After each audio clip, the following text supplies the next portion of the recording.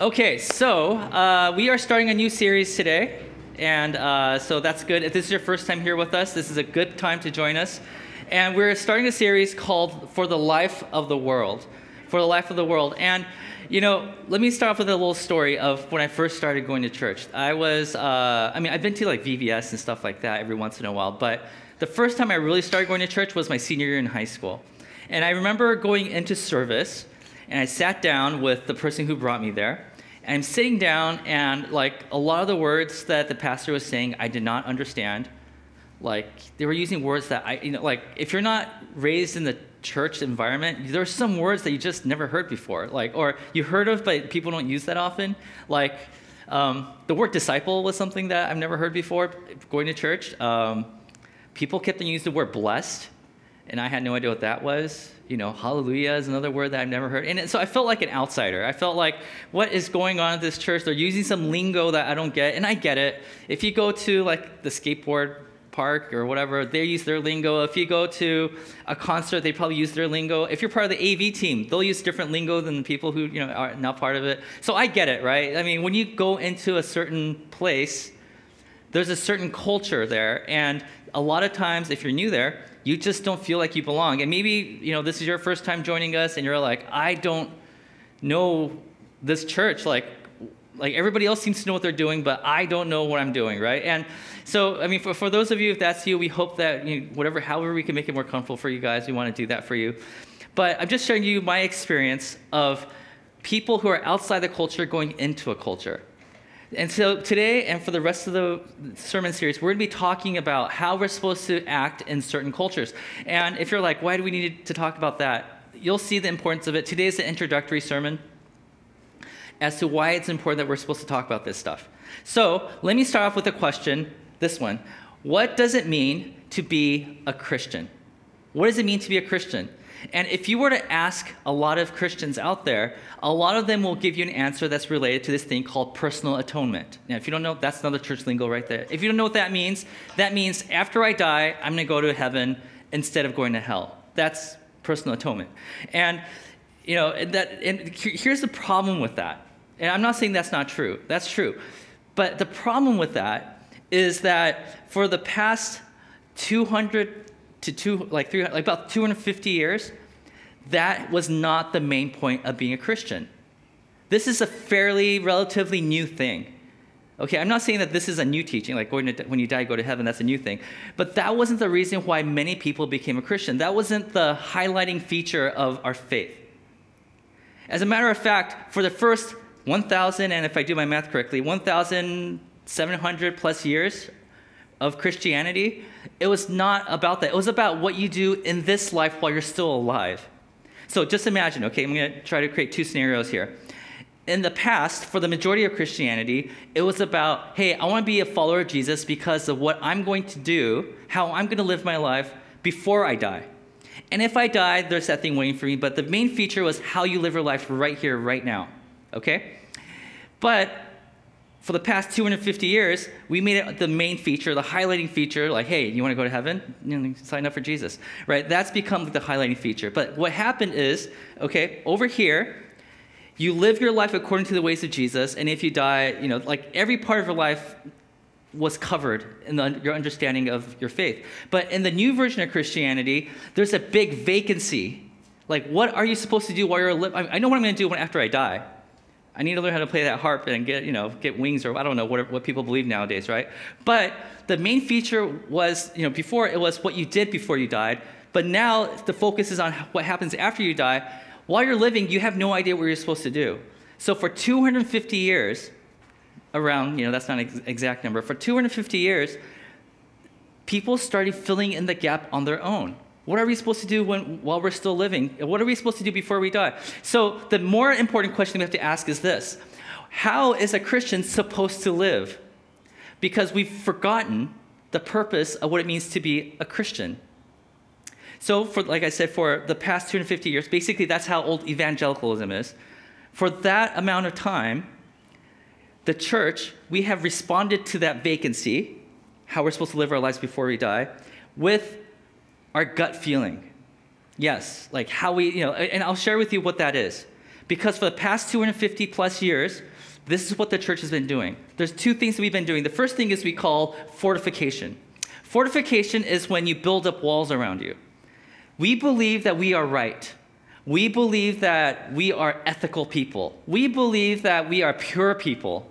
But the world, oh no, that's evil. We don't want them to infiltrate us. Our children, they only listen to Christian music, but the rap music out there, we don't want that coming into the ears of our innocent children. So you start building walls.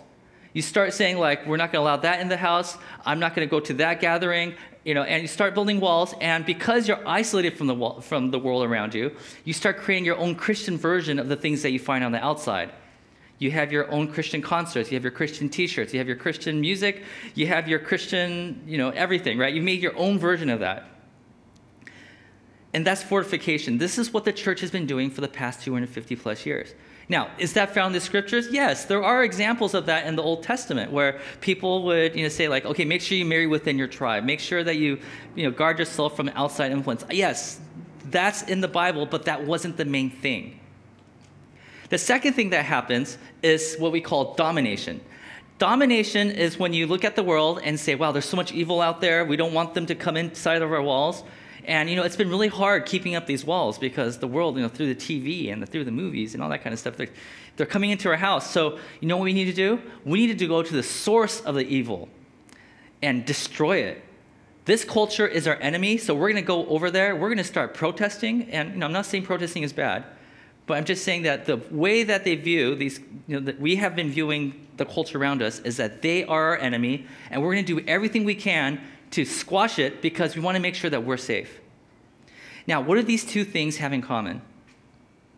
Right? First one is fortification, the second one is domination, which is more like a cultural war mentality, right?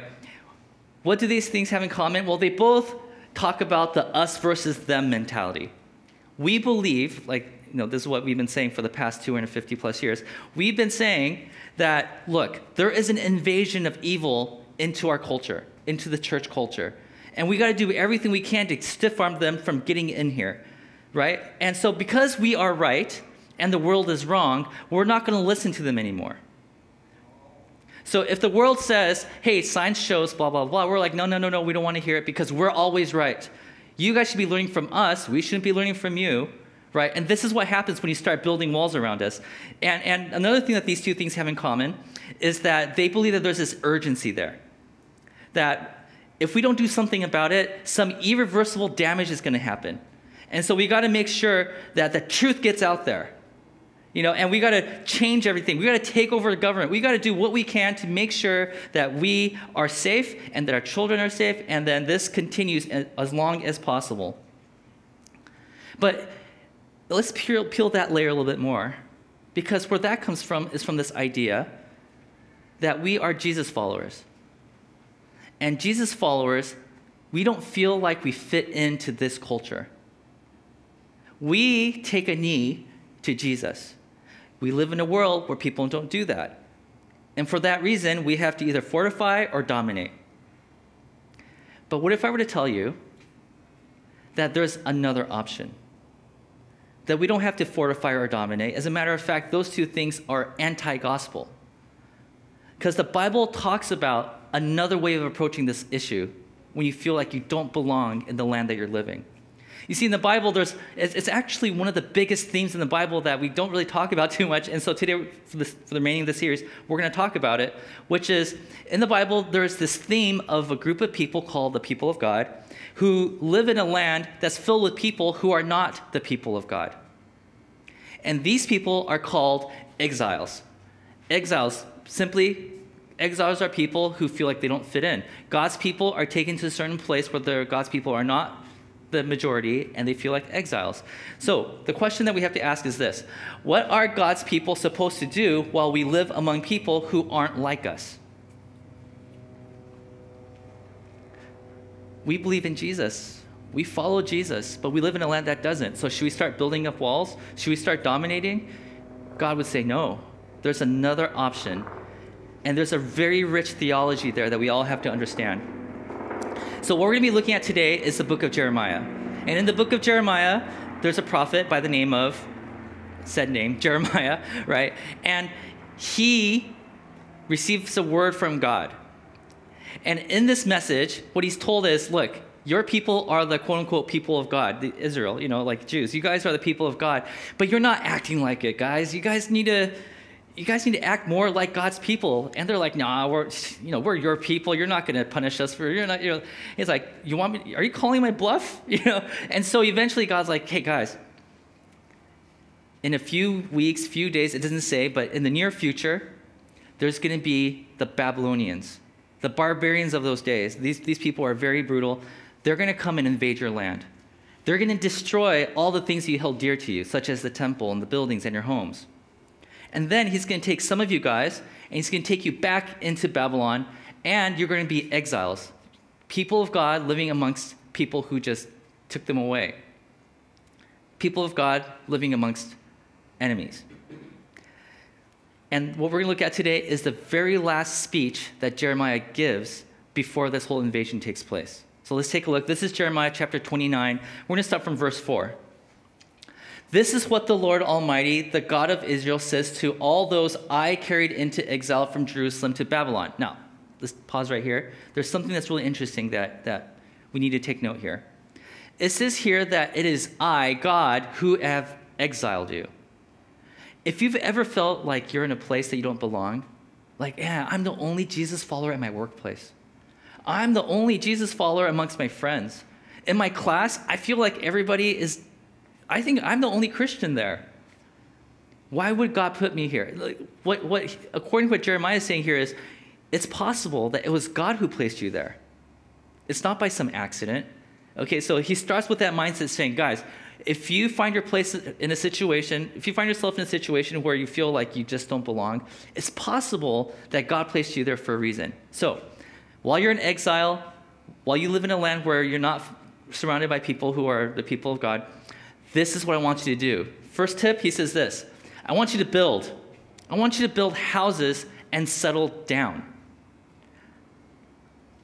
I want you to plant your roots in this place that you don't call home. I want you to build homes. I want you to have new neighbors who are not like you. I want you to become friends.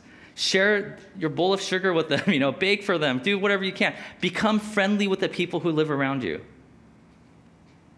Okay, well, how about this, God? How about I'll build my house, because in here it doesn't say you have to be friendly with your neighbors. So I'm just going to build my house and I'll live there until this whole exile is over. Well, God's like, I thought you would say that, so let me be more clear what I meant. I want you to build houses and settle down, plant gardens and eat what they produce. Now, if you've been with us for the past, I don't know how many years, you know that the word garden in the Jewish scriptures has a lot more to do than planting tomatoes. The word garden is supposed to bring us back to the idea of the Garden of Eden. What he's saying is, I want you to create paradise in enemy territory. And I want you to eat. And if you understand Jewish culture, eating is a very intimate thing. Share food with one another. Become intimate friends with your neighbors. Well, how about we'll do that, but we'll keep our kids locked in the house. That way they'll be safe. And, the parents will do the mingling with our neighbors because we don't feel safe. It's like, I thought you would say that too. So here's the next part of this command. Marry and have sons and daughters. Find wives for your sons and give your daughters in marriage so that they too may have sons and daughters. And when they're talking about this, they're not talking about marry other people who are also Israelites or Jews. What he's saying is your neighbors who are not like you, who are your enemies, get to know them. Maybe one day they'll get married. They'll marry a person from the people who are not like you. Get to know them. Get to know their culture. Live as if this is your home. Well, why? Why, God? Why do we have to do that? He tells us the next verse. Because I want you to increase in number and do not decrease. Now, if the lights on your dashboard are lighting up, beep, beep, beep, because you're a Genesis nerd like I am, okay? You're like, I've seen that line somewhere before. Increase in number. Where have I heard that before? In the very beginning, when God created humanity, he told them to increase and fill the earth. He's saying, I want you to live out God's original purpose right there in enemy territory. Do you want to know what it looks like to be in exile? Live amongst the people that you don't agree with. live amongst the people and get to know them, become friends, share meals with them, create paradise in the place that you're placed by God. I know this is the opposite of fortifying, right? But he's not done here. Verse 7. Also, seek the peace, that's the word shalom in the Hebrew, and prosperity of the city to which I have carried you into exile.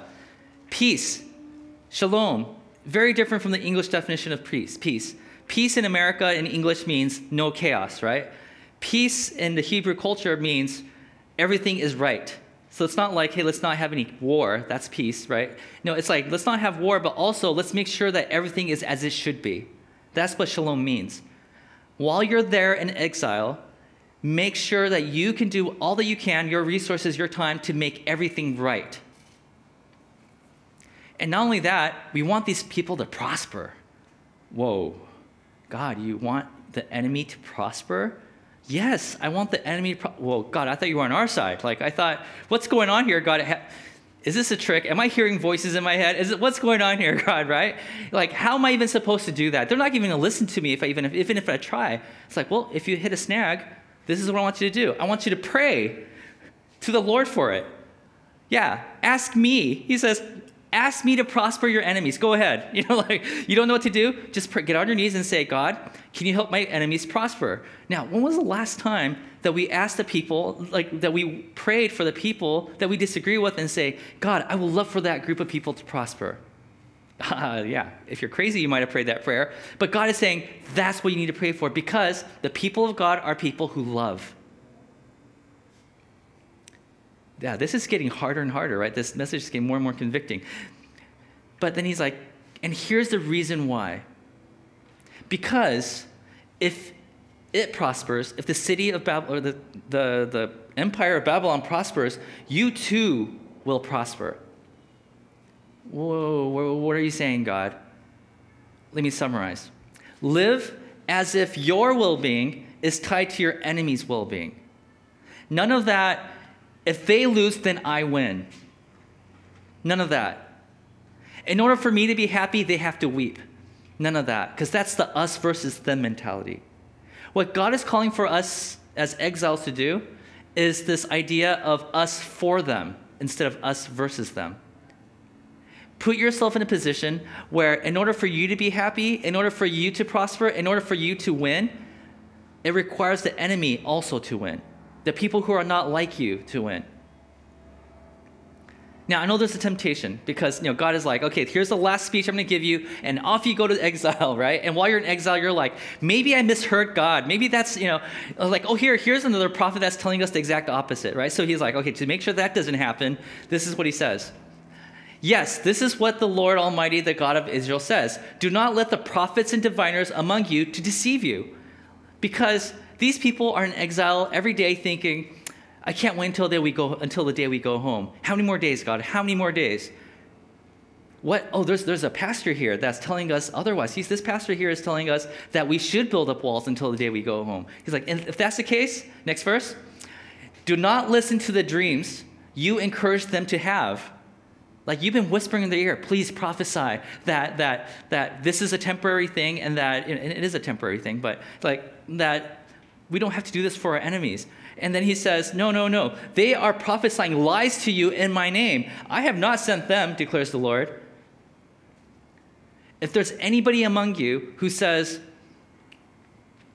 no, us versus them, it's like, don't listen to them because that's not from me. They might even use my name, thus saith the Lord, but don't listen to them. They're trying to deceive you. Because this is all about us for them. They should feel lucky that we are in their land. In other words, God's people are called to seek the welfare of where they are placed. The reason why God has you at your workplace, even if you're going to change work until the day you leave amongst your friends, even though maybe after you go to college you won't see them anymore, for the time that you are with them, God has placed you there for a reason. And that reason is that you are there to bless them. Now, does that mean that we're supposed to become like them? So you're saying, Kotz or Jeremiah, because I'm just channeling what Jeremiah is saying, right? So what you're telling me, Jeremiah, is we should be one of them. Like, we should be like them. And no, that's not what Jeremiah is saying here. He's not saying, now that you're in a foreign land, toss away Jesus, toss away anything that you learned from the Bible, and be like the people you're living with. That's not what he's saying. As a matter of fact, we know that because a few chapters later in Jeremiah, before they leave the land, taken away from the land, he buys a plot of land that's about to get taken over. He buys it, has a deed, he buries a hole, he digs a hole in the ground, buries it, because he knows that one day he or after he dies, his descendants will be returning to live there again. So he knows in the back of his mind, like, look, yes, we're going to be in a foreign land. Yes, we're going to be blessing those people. But we cannot forget who we are. We are the people who are supposed to be living here in Israel. We are the people who are supposed to be blessing, So this is not an excuse to say, hey, we're going to be just like you. That's not what it is. This is their way. This is Jeremiah's way of saying, you will maintain who you are. At the same time, while you're in exile, you're going to be blessing and doing everything you can to make them prosper. So they're like, wow, so that's what we're supposed to do. So you're not telling us to blend in. You're telling us to be the unique presence of God in the land of the people who are not like us. Okay, got it. Okay. So how do we do that? Like, how do we bless our community? Kotz, can you give me like 5 steps? Like, just give me 5 things that we have to do, preferably that starts with the same letter, and then we'll be on our way. Well, it turns out it's not that easy. It's a lot harder. As a matter of fact, people spend their entire lives trying to figure this stuff out. What we're trying to do here at Westlight is we're trying to introduce this idea into your minds so that you could take this and figure it out for yourself. But today is just the introductory part. I'm going to teach you a Greek word that you don't have to memorize, okay? But there's this word which is oikonomia. That's where we get the word economy. Oikonomia in the Greek, what it means is management.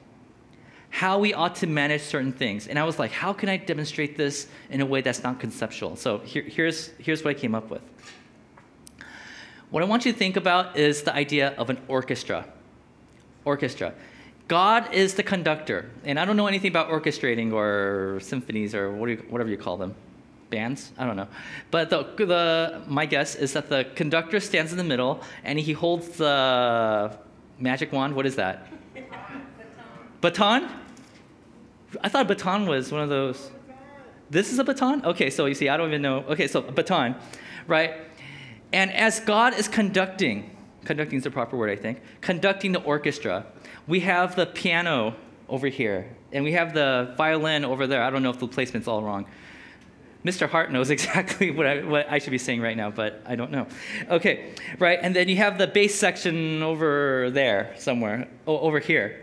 Over here, okay, yeah. And then you have the percussion down around in the back. Okay, well, okay. I'm clearly not this guy, okay? Okay. Each instrument needs to be practiced, right? Because the person who plays the piano is not going to understand how to play the bass guitar. And the bass guitarist isn't going to know how to, if there's vocalists, isn't going to necessarily know how to sing unless you're one of those people that I just detest because you can play instruments and sing. And I'm not one of those people. I can't do either, actually. So, right, and every single person, every single section has an instrument to play. Each of those instruments is your oikonomia. God has called you to play that instrument in a very specific way, okay? And when everybody plays their part perfectly, right, or good enough, and then we put it all together, we have God's big oikonomia. He is playing this beautiful music that he's playing through, and everybody in the hall is like, wow, this is the greatest symphony that I've ever experienced. And so God is saying to Jeremiah, to his people, like, hey, when you go to an exile, this is what I want you to do. If you are an amazing planter, I want you to be the best gardener you could be. If you are a person that, I don't know, is great at business, I want you to use your business skills to help Babylon prosper. If you are somebody who is a great educator, I want you to educate the people of Babylon to the best of your ability. Every single person needs to play their part in order for God's blessing to pour over the land. This is God's oikonomia. This is the way that he wants everybody to play. And so God is like, okay, guys, ready? And I don't know if they do this or if it's just in TV shows. And they take the baton, and they go, I don't know, do they clear their throats? Okay. And then they have their tail, they flip it out, and they start playing, right? And as soon as God starts waving his baton, We all do our part, and all of a sudden, the whole world hears the music and it's like, wow, this is something that is super beautiful, and I want to be a part of that. They're like, oh, that's cool. Okay, so you're like, okay, I get it, Kot. So what you want me to do is whatever I'm good at, whatever my gift is, that you want me to go and do it to the best of my ability. Got it. Okay, but God, can you give me like a preview of what this whole thing sounds like? I mean, what does this what does this music actually sound like?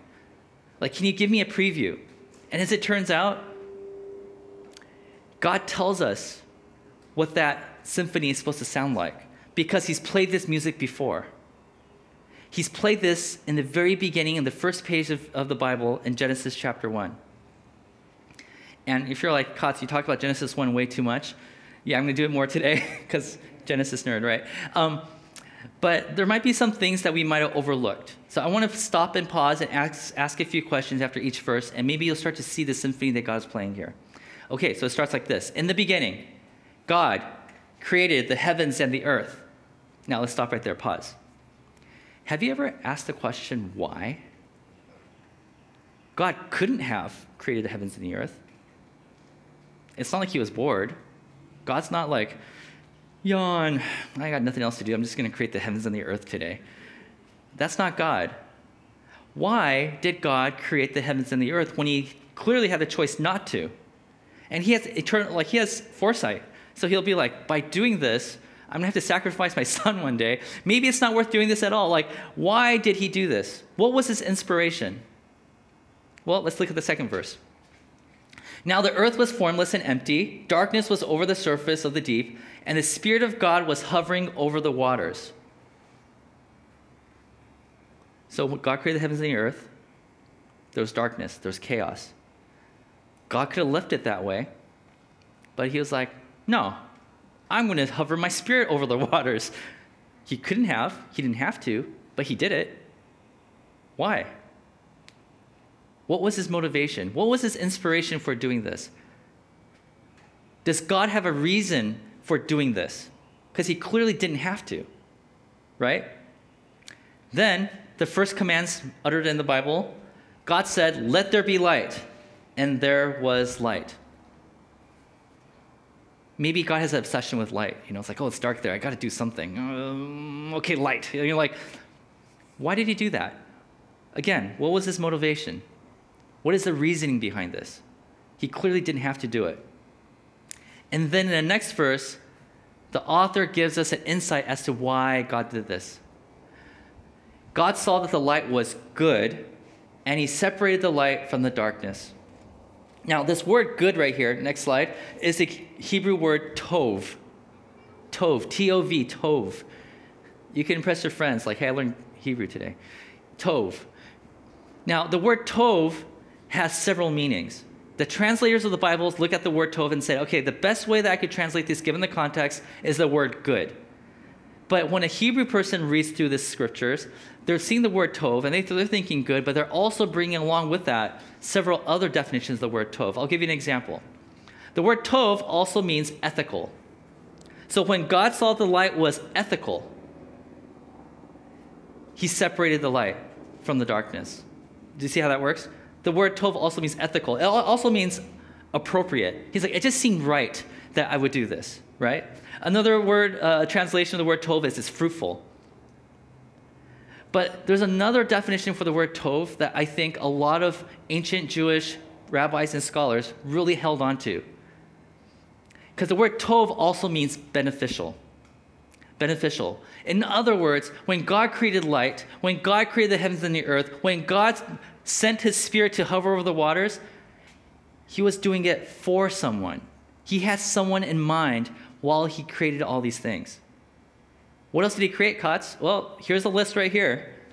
God, this is just chapter 1. God also created day, he created night, he created time, seasons, waters, skies, ground, seas, vegetation, trees, flowers, fruit, seeds, ecosystems, light, sun, moon, solar system, sea life, animals, birds, food, procreation, creativity, order, care, love, food. Oh, I put food in there twice. Rest, because food is so good, right? Rest, his image, and partnership. He gave us all these things when he didn't have to. But he gave us all these things because he thought it was beneficial for us. The word tov is repeated 7 times in Genesis chapter 1. As you guys know, 7 is a number of completion. That means it's a perfect number. The author really wanted us to know that when God created the world, he had someone in mind. And that someone is humanity. Okay, so when you look at this, God is playing a symphony. God is playing something that he wants the whole world to know that this is his jam. This is his tune. And what is that tune? That tune is this, that God, all this stuff is gift. Everything is gift. God is the ultimate gift giver. He didn't have to give us light, but he's like, but I'm a gift giver. I have to. God didn't have to give us food. Do you think God created food for himself? Like, can God eat food? Right? No, he didn't create food for himself. He created food for us so we can enjoy food. God created companionship. God created all these things because God is the ultimate gift giver, because he loves us. And the scriptures tell us that we are his image. So as people who are just like God in image, that means when humanity is placed on earth as his image bearers, we looked around and he said, hey, look at those plants. God gave us water, we're going to give it water because we are gift givers just like God.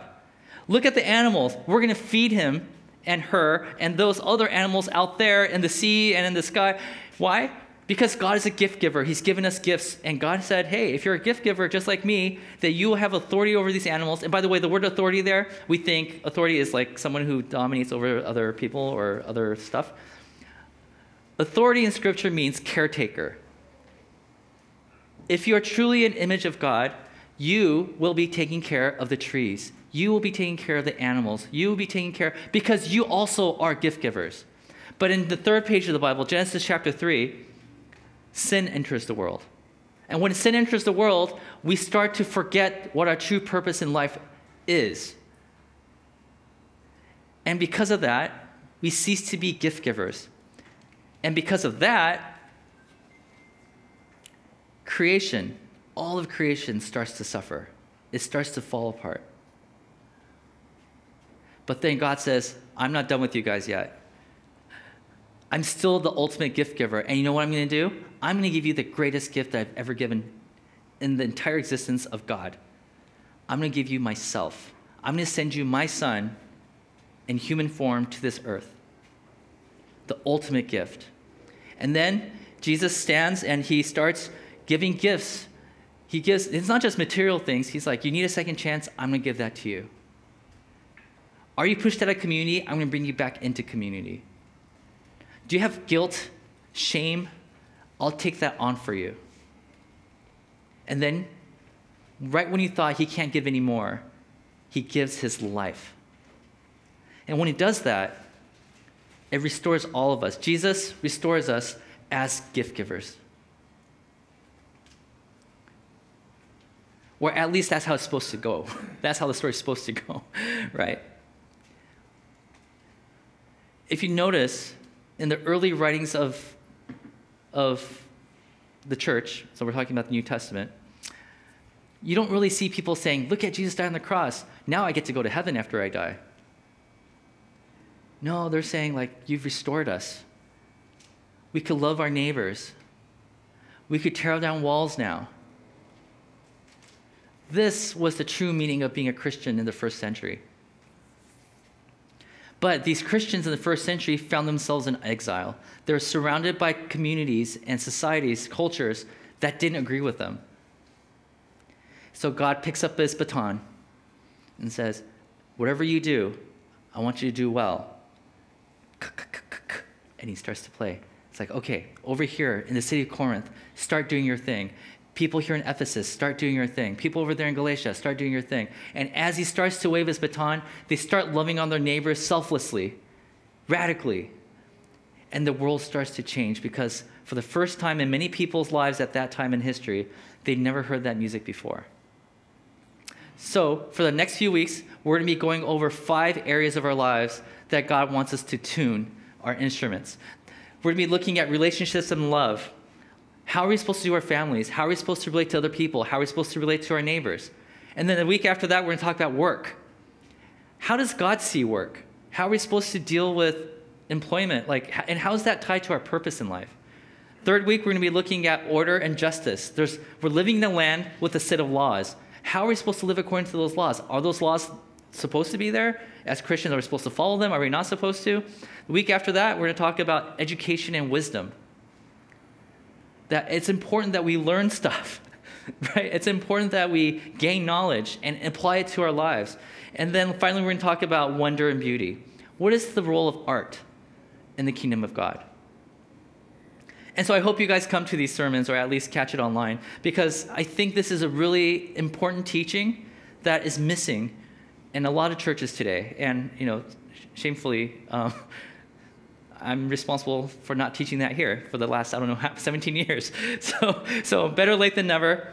And so while we're getting our hearts ready, like I said, today's just an introductory.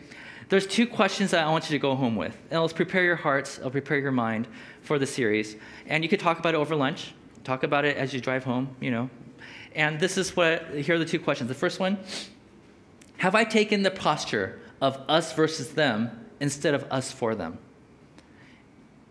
Now, as Christians, we're taught to give the right answer. What I want you to really sit with, and might make you uncomfortable, is the us versus them mentality creeps up on you.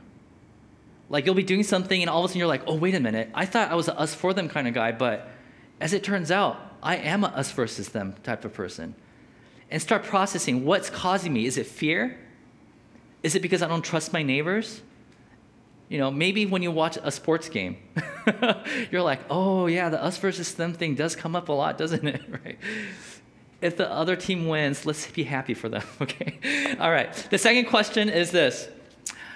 Do I have the reputation of a blesser of my community?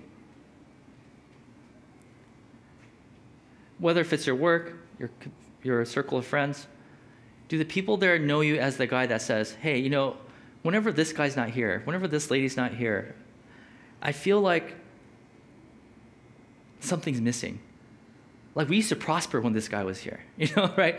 I mean, the thing that God is really trying to do through Jeremiah in the book of Jeremiah is like one day God's going to pull everybody out of exile and put you back in your land. At that point, are the people in Babylon going to say, man, we miss those people? Like, are they going to say, man, I don't know what it is about them, but they come to work early and they stay late. I don't believe in their God at all, but dude, I really want my kids to marry one of those people, right? There's something about these groups, like God wants them to leave the land with the reputation of knowing that because of them, we are better off for it. Do you have that reputation in your community? Because really, when it comes down to it, God really wants us to care about the people around us, because that's what love requires us to do. And if anything, think about what Jesus did for us. He could have been like, I'm perfect, I'm God, you're not. So us versus them, right? But instead, God says, no, I'm going to come and dwell among you. I'm going to be one of you. I'm not going to compromise on who I am, but I will be among you. And I will bless you. And I think that's what we're called to do, as Christ is. We are supposed to be people who are praying for the life of the world. Amen? All right, let's pray.